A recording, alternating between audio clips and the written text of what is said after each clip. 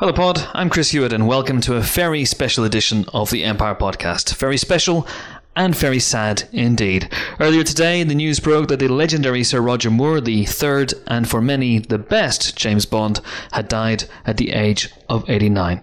We loved Sir Roger here at Empire. He was always friendly and generous to us. He had a treasure trove of amazing anecdotes and he was the epitome of class.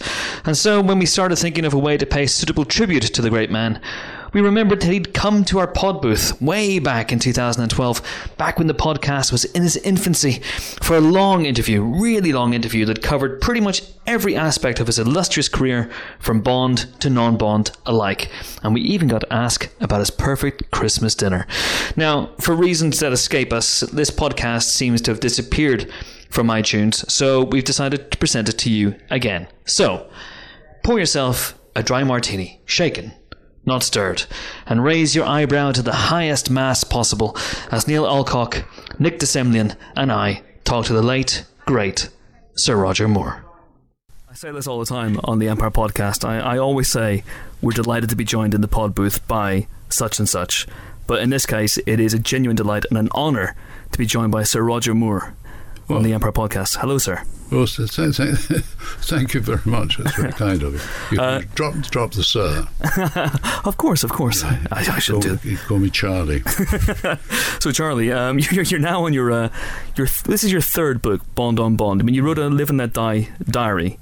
Yes. Which was taken from your diaries during the making of the film? During the making of Live and Let Die. Mm-hmm. Yes, it was the publicity department's idea that I should record my day's thoughts. Mm-hmm. So some days I had clean thoughts and some days I didn't, and they put them all together and produced, there were the things they edited out because they said the children might read this.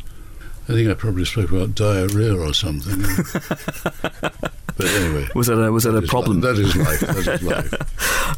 And then that wasn't repeated. But then you wrote My Word Is My Bond, and now Bond on Bond. Yes, which is about the whole franchise itself. And you once said you wouldn't really talk about the other Bonds and the other Bond movies. So what changed your mind? Well, I couldn't write about Bond over 50 years without writing about the other Bonds. Mark you, I hadn't seen Skyfall. Mm-hmm. And I really would like to add a couple of pages. Okay. Talk about how great Skyfall is and how it's going to guarantee the franchise going on for at least another 50 years. And the right Bond, the right time, but really a great Bond is Daniel Craig. Mm-hmm. Really great film.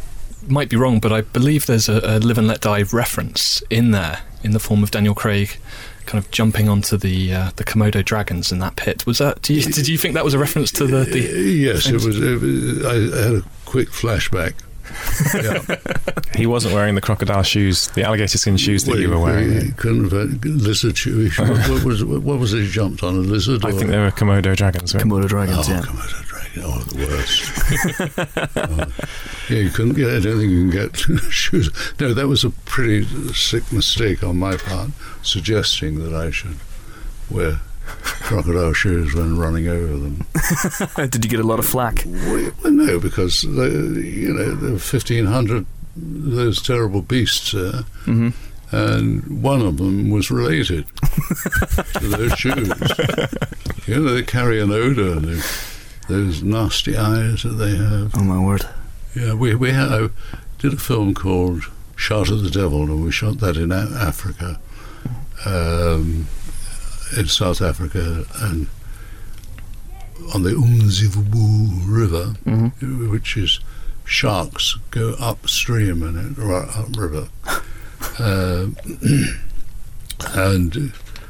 there's a lot of crocodiles, and we had a scene where very close to the crocodile's mouth, and they had a fake crocodile with a man inside. And it was a stuntman who was inside, and there was terrible sort of strangulated screams coming from inside. He suddenly had terrible claustrophobia. Oh my word! I also think he had the fear that he was a male false crocodile or a female, and either a gay crocodile was going to come along, or a male crocodile for that matter, and give them a good time. That's why frogs make those noises, because they cannot tell what the sex is of the frog they've jumped on. And so they jump on the wrong one, and he says, "Get up, get up." And that's what you hear all night long in the swamp. Get up, get up. I was wondering if the man in the fake crocodile inspired the gag in Octopussy, where you hid inside a crocodile. No, that was... I don't think the inspiration came from that. It was it looked like a real crocodile, the one we'd had in Octopussy. But there were a couple of crocodiles rolling around, which again was quite worrying. Yeah. It was a day of absolute horror, I remember, because it was between Christmas and New Year, and Cubby said, "Roger, we have to get all these shots, and if you can do them, now you can have a long Christmas." I said, what shots do we have to do? There was the thing with a snake crawling up my leg as I hide in the bush, then running through awful spiders' webs, and then in with the crocodiles, all in one day. It was no wonder that I became slim when I was making up for it now. I could hardly get through the door of the studio. Rewatching Live and Let Die is a fantastic experience, because your first shot, the very first shot of you as James Bond, is very instructive, because you start as you mean to go on, in bed with a girl. Because was the idea that your Bond all along would be more of a lover than a fighter? And yeah, I'm a lover. Sean was a killer. Daniel Craig is a real killer. Was there a deliberate kind of intention to distance your Bond from Sean straight away? Yes. So you weren't even in the pre-credit scene, but you were immediately joking around with the young lady. It was deliberately planned that I wouldn't. Guy Hamilton had directed, so that I should not sort of do things associated with Sean, except I had to be Bond. And the one thing, martini shaken not stirred, I never ever said in a Bond. And the only one I worried about was that I would come up with my name's James Bond, but I've managed to avoid doing that. I'm curious, your preparation for Bond on Bond, did you sit down and rewatch all of the Bond movies again? No, my assistant, Gareth Owen, I work with all the time, and I've been doing this tour with him, asking me questions. He knows the answers to questions, because he knows more about me, more about Bond than I know. And he is very good at doing all the research. And then we put it all together. But were there any of the Bond films that you hadn't seen for a while that you particularly kind of came back to and thought, wow, I'm going to dig that and watch that? Well, what I saw, because my wife has not seen all the Bonds, so I had to show her. And then Living Daylights was playing on television. I showed her that, which I thought was a damn good film. And John Glenn had really established himself as a good Bond director, I think.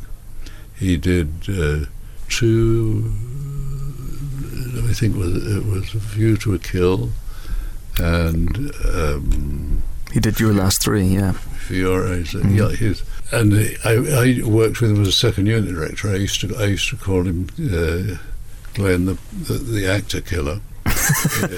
Because when he was directing second unit, it was sort of, well, that was quite good, but maybe we should go again, and oh God, I'm tired. This time I'm going to fall over and I won't be able to get out of the way. I remember we were shooting a scene again on Shout at the Devil, which he was doing the second unit, and Lee Marvin and I and his daughter were out to get the Germans, and they are rolling steel plates on giant wheels across Africa to repair the Belucha battleship, which has been holed. And hundreds of people towing these enormous things, and then when Lee, who's up the hill, starts shooting at them, some fall and the wheels start to roll. I'm at the bottom of the hill. When I got down there, I looked up and I thought, these giant wheels are coming down, weighing tons, and they come straight at me and at the camera. And I said, but they're going to end up in the trees over on my left, where half of the African crew were sheltering. I said, that is where the wheel will end up on them.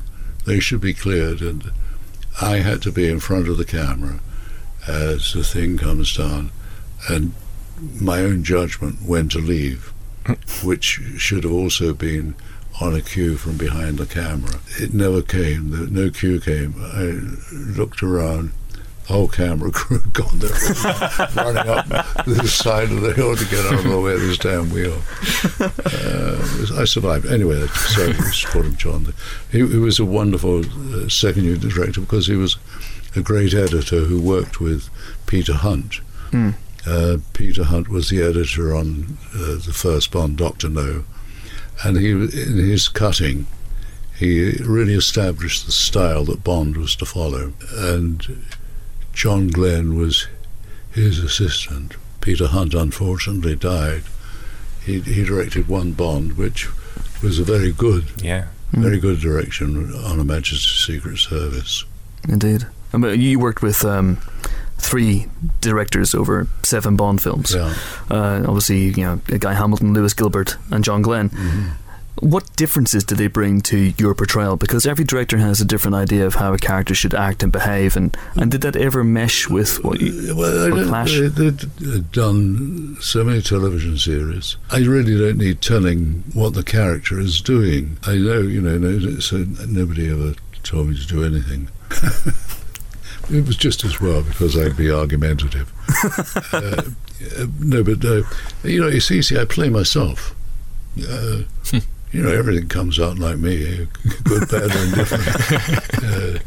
Lewis Gilbert I really loved, because he would say,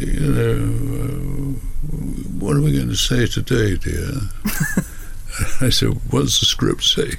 He said, well, let's see if we can find something we like better. and he had the same idiotic sense of humour that I did, and so we would experiment and shoot 4, 5, 6 different lines, throwaway lines, and see what the reaction was in the viewing theatre when we showed it to the crew. Mm-hmm.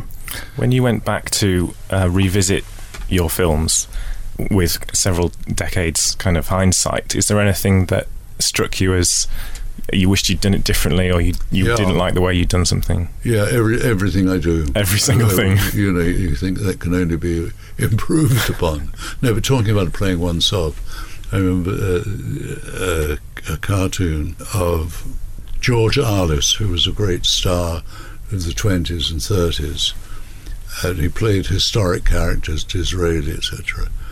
And he's having a nightmare, and he's surrounded by all these historic characters as he's playing, and they're pointing their finger at him and saying, and what's more, you made us sound like you. So I'm guilty of the same thing. I love the double innuendos that come up in your Bond films. Some of them are really quite risque. Who was kind of pushing that element of it forward? Were you all kind of... Well, the first, Richard Maybaum and Tom Mankiewicz did a few. And Tom Mankiewicz wrote some great one-liners. One, my favourite, I think, being when I am questioning the gunsmith. Oh, this is Macau. From The Man with the Golden Gun. Yeah, in Macau. And he's got a rifle on a stand, and I drop the sights down to his crotch. And I say, speak now or forever hold your peace.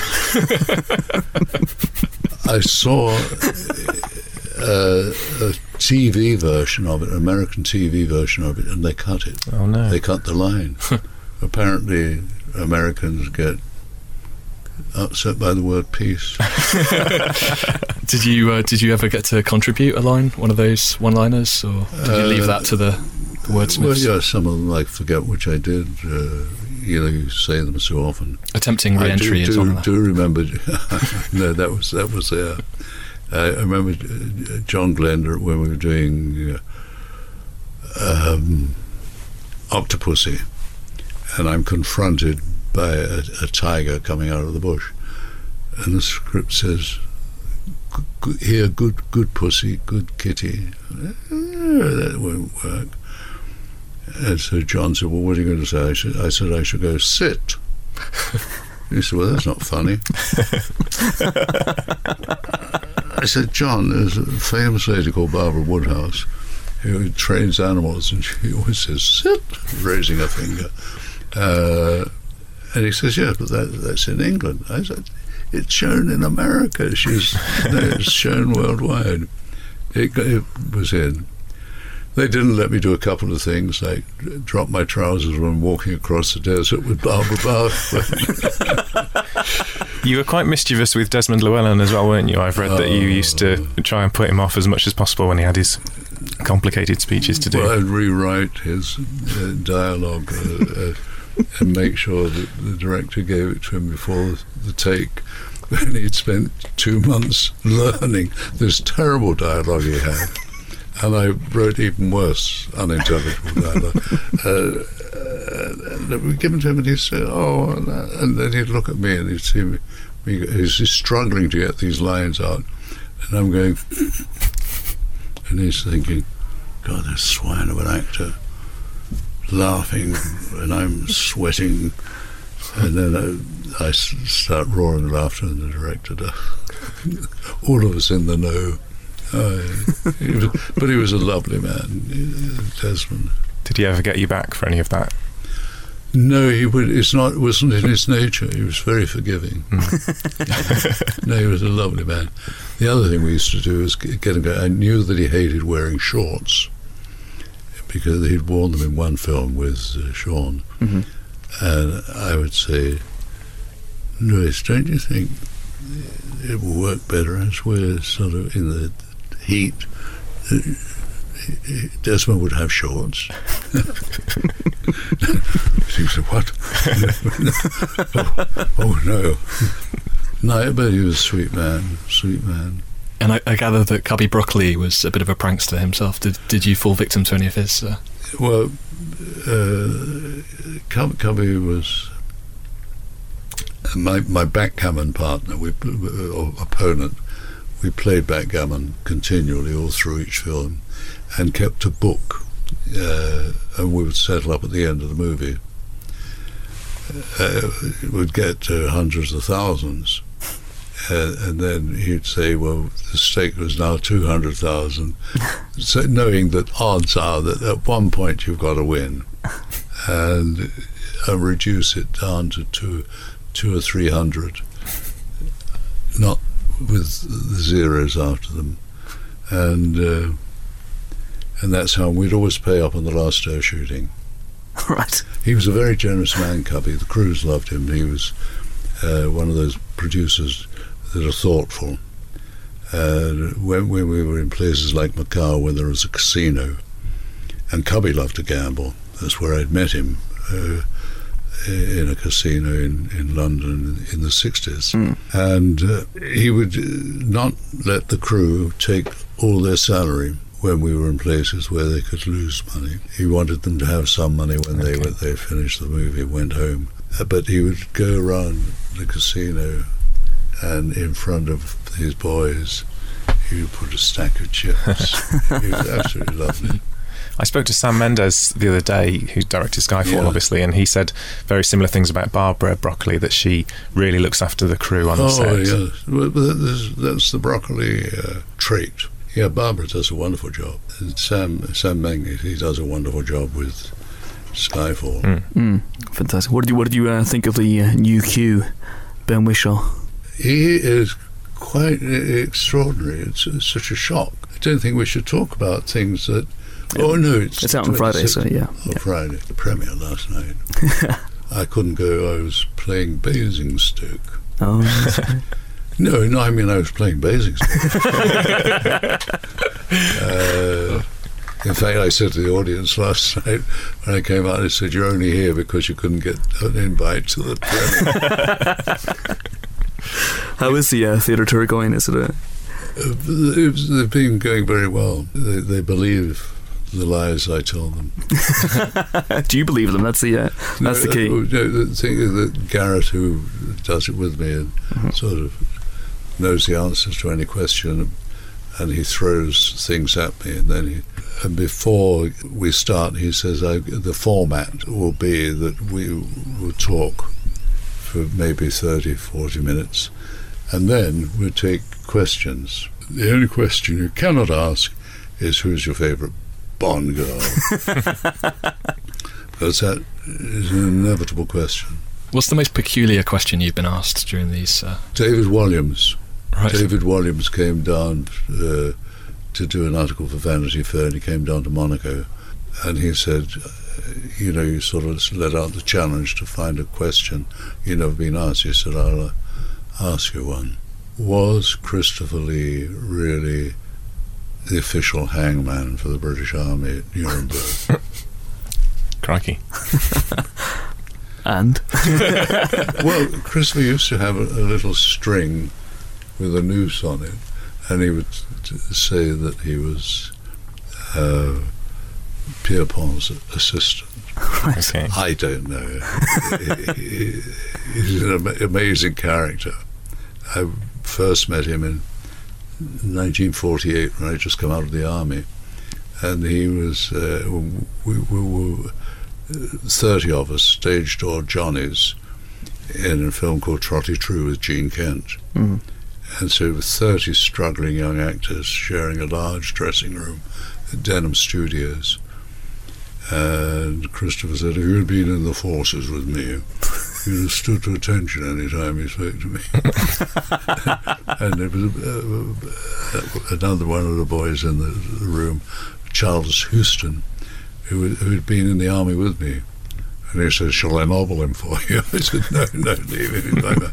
Then Christopher and I worked in an episode of Ivanhoe. He played Otto the Hun. And then, of course, Scaramanga. Indeed. We'd see one another around a lot of times, see him various places where they make films like Rome. I don't know, sometimes Christopher, I'm not sure whether he's fantasizing, but he has the most amazing photographic memory. Yeah. You give him a book and you say page 33 and he will quote the first line of the second paragraph if you ask. Wow. It's amazing. I've seen him reciting Lord of the Rings on the sort of behind the scenes of that film, just quoting a huge passage from that book. I'm curious if you keep up with modern cinema. Have you seen Christopher act in the Lord of the Rings films? Did you see Michael Caine in Inception? Do you get to go out and do you follow that stuff? What was Inception? Oh, it's by a director called Christopher Nolan. It came out 2 years ago. 2 years ago, 2009. It's quite Bond.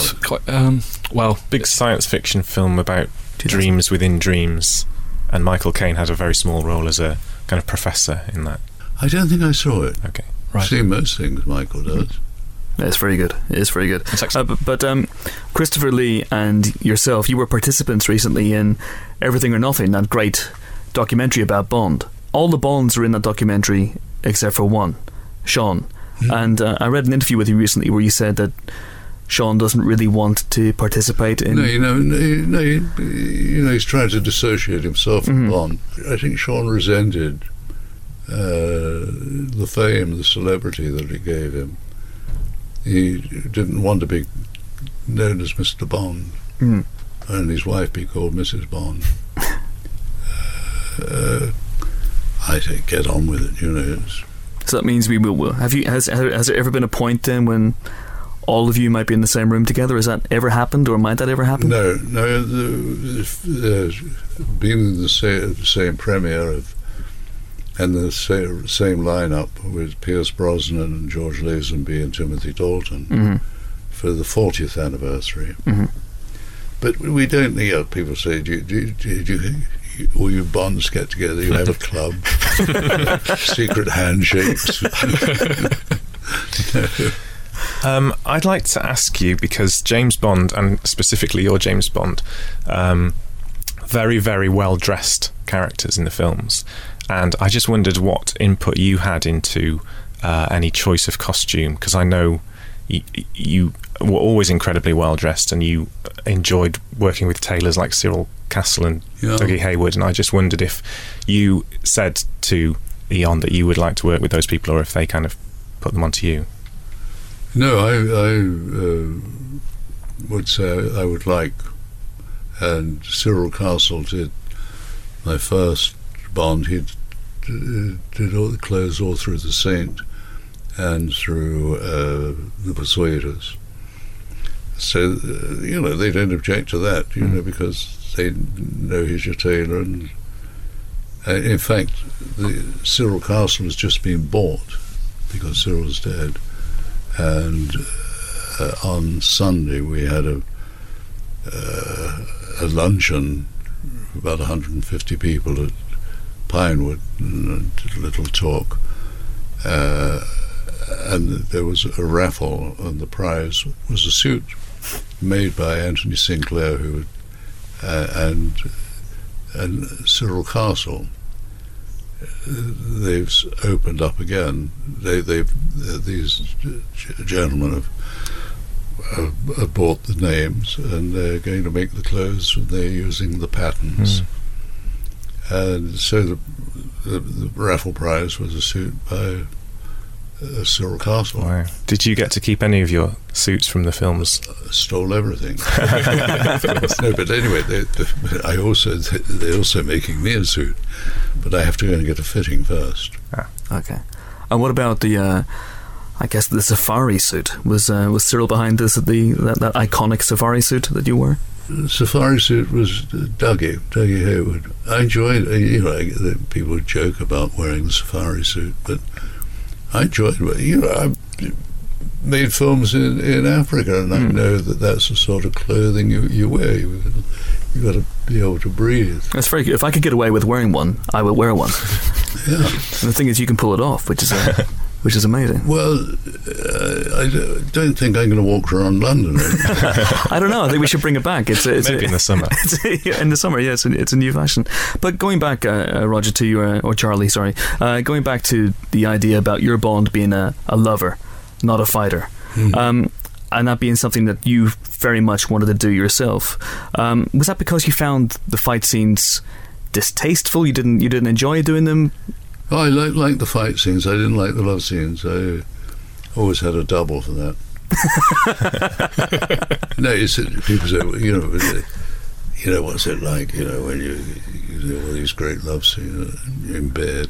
Well, there's not much romance about it. You usually shoot on a Monday morning on a cold set. The studio's been closed for the weekend, and you sort of keep a pair of woolly socks on and get under the sheets. And it's very difficult to be romantic when you've got 60 sparks on the rail above you, all looking down saying, "Go on, kill one, Roach." But, you just make jokes all the time. I gather the Grace Jones sex scene was particularly unromantic, going from what I read in your book. I find it a policy that when you can find very little good to say about anybody, you shouldn't say it. Okay. You did obliquely reference what went down in the book, but we won't go into it in a polite podcast. There's one of those things in life, Is this one of the reasons why you don't like that question? Who's your favourite Bond girl? You want to avoid that? Because that leads to who did you like least? Yes. And I don't go down that route. First of all, if you say, "Oh, this lady actress was my favourite," the others will read it or hear it and say, "Well, what was wrong with me?" Well, that was very nice. Yeah. But I will say that Maud Adams did too. The only actress that's came back, but not as the same character, of course. But Maud was wonderful, on time. Didn't need her makeup changed all the time. Didn't have to go and have her hair done, which you get, which is. So it's notable, for example, we don't want to dwell on Grace Jones, obviously, but it's notable that she was present in your last Bond film. Was she instrumental in your decision to hang up the Walther, or was that something that you were already thinking about? I was thinking about it. I made up my mind. Talking of View to a Kill, Christopher Walken's in that, and he's an actor that I really like. Yeah. Was he one of the most fun Bond villains to work with? Yeah, I loved Chris. I don't know whether you know an actor called Sheldon Leonard, who usually played Chicago gangsters. Mm-hmm. And he spoke, and I shut my eyes and listen to Chris, and he sounds exactly like Sheldon Leonard. We were talking one day. He came and stayed. He and his wife came and stayed with us in Stadt at Christmas, and we were talking about the things where we'd started and everything else. And in 1952, I'd gone to New York for the first time. And I worked on a show called Robert Montgomery Presents a couple of times. And Chris was a child and was in one of those episodes, one of those plays. So we actually worked together before. Did he remember?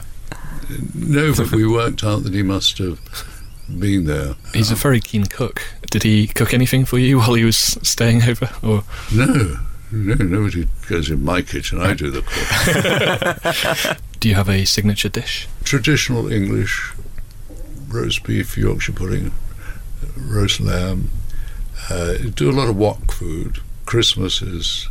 I'm forbidden actually this year because my wife says that I tire myself because cooking for a large number of people.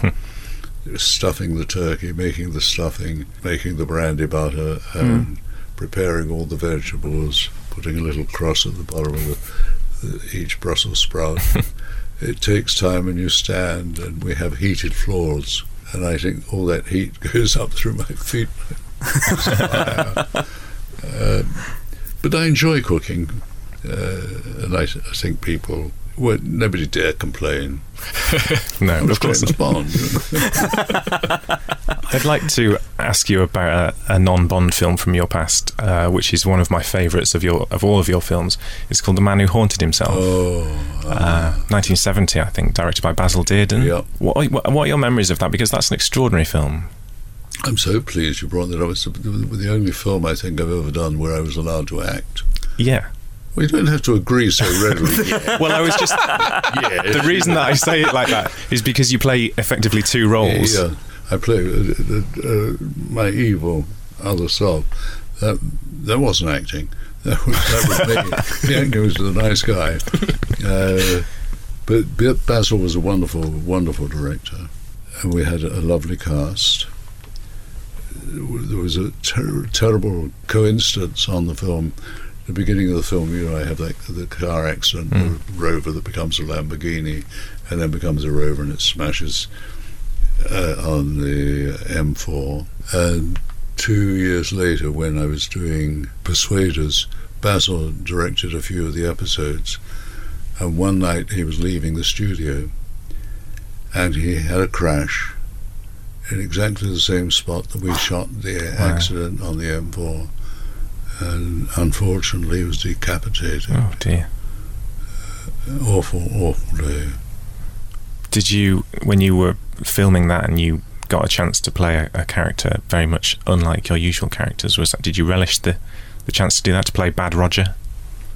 Yeah, it's easy. Don't have to wash. Well, I thought you did a spectacular job. Well, thank you. I just wanted to ask, I'm a big fan of the comedy character Alan Partridge, and I was pleased to read that you have seen the episode in which... Yeah, I did. My father said to me, and he said, I'm very disappointed in you, son. I said, what's that? He said, you were supposed to be on television last night. He said, and you never showed up. I said, what are you talking about? And he explained. I asked my then secretary, and she told me what the episode was about, and then eventually I saw it. I said, Dad, that was the joke that I'm not showing you. It's very bad. Very bad. You shouldn't do that sort of thing.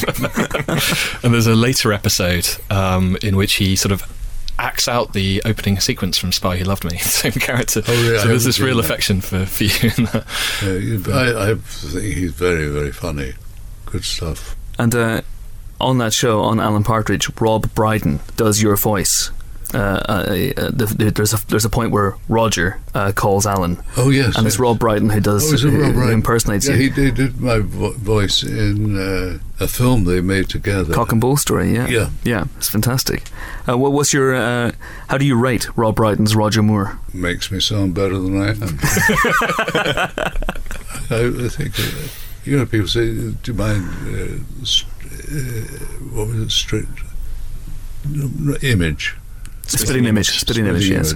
No, the more Mickey they take out of you, the more flattered you are. Politicians would beg to be sent up on it. Made them famous. I remember your puppet on that had an arched eyebrow. Yeah. It was about here, but it was up here somewhere. That was my fault. I was asked once in an interview about my acting ability, and I said, there's 3 expressions: left eyebrow up, right eyebrow up, and both of them up together. And it stuck with me. My agent would say, you must stop saying these terrible things about yourself. You've been doing it here as well. I mean, you talk about how you were only allowed to act in The Man Who Haunted Himself, but did you not feel you got to act as Bond? I mean, you said you played yourself, but there were, for your eyes only, there are moments in that that are quite brave. Yes, you look brave, and you look adoringly at people. You try not to blink, firing guns. That's all acting. Talking about the Bonds getting back together and or being a club of Bonds, I believe that George Lazenby is in your email friends list. Yeah. Did you email him jokes and funny things you find on the internet? Yeah. How did that come about? I don't know. I like George. Mm-hmm. I met him when he was doing Bond, and he was getting all this dreadful publicity. Mm-hmm. And I said to him, you're not doing yourself any favour. I said, try behaving in a decent way. And he said, you're right. You're absolutely right. You're right, sport, he said. And the next day he was at it again. But Cubby asked him why he behaved like that when they were making the film. And he said, because Harry Saltzman told me to behave like a movie star. And he thought the movie stars sent the car back were rude and ate garlic before kissing Diana Rigg. And how about Sean? When did you last see him? A couple of years ago. Sean doesn't come over that often. He lives in the Bahamas. Did you see him there, or did he come visit you, or how did that? No, we had meals together. We used to see more of one another in California when I was living there, and he had a place. So when you were Bond, obviously you didn't act the way George Lazenby acted when he was Bond. Were you aware of your responsibilities? Did you think of yourself as a role model for people, or? No, I behave as I always do. Try to be polite. I had parents who were very strict with me about manners. Mm-hmm. One thing was, if a neighbour asked you to run an errand, you were not to accept any money for it. And one of my Saturday morning pick up an extra pocket money jobs was working with the United Dairies milkman, go on his rounds with him, and I had to go knock on somebody's door for them to pay the bill, and it was an old lady, and her bill was about penny 3 farthings or something, and she gave me 2pence, and I came back with the farthings. She said, "No, you keep it, sonny." And I said, "No, I can't do it." "Oh, it's not bloody good enough for you, is it?" "Oh, I see, right little snob you are." I tried to say, my mother says I mustn't take money. But there you are. I will take money. Thank you very much. I'm afraid you come to the wrong place. We don't have a lot of money here, sadly, but we will have to let you go. It's been an absolute pleasure. Thank you so much for coming in. To all of you. Thank you very much. Thank you. Thank you. Roger Moore. I hope we do it again. Oh, I'm sure we will. I hope I get another job. Thanks very much. Thank you very much. Thank you so much. That was really, very exciting. Thank you. Whoop-ah. And there you have it. That is our From the Archives podcast special interview with the late, great Sir Roger Moore. What a legend. If you like that and you don't already subscribe to the Empire Podcast, you can do so via iTunes. And do keep an eye out for more podcast specials coming your way, including spoiler specials for the likes of Pirates of the Caribbean, Salazar's Revenge, Wonder Woman, Baby Driver, and more. Thanks for listening. I've been Chris Hewitt. Goodbye.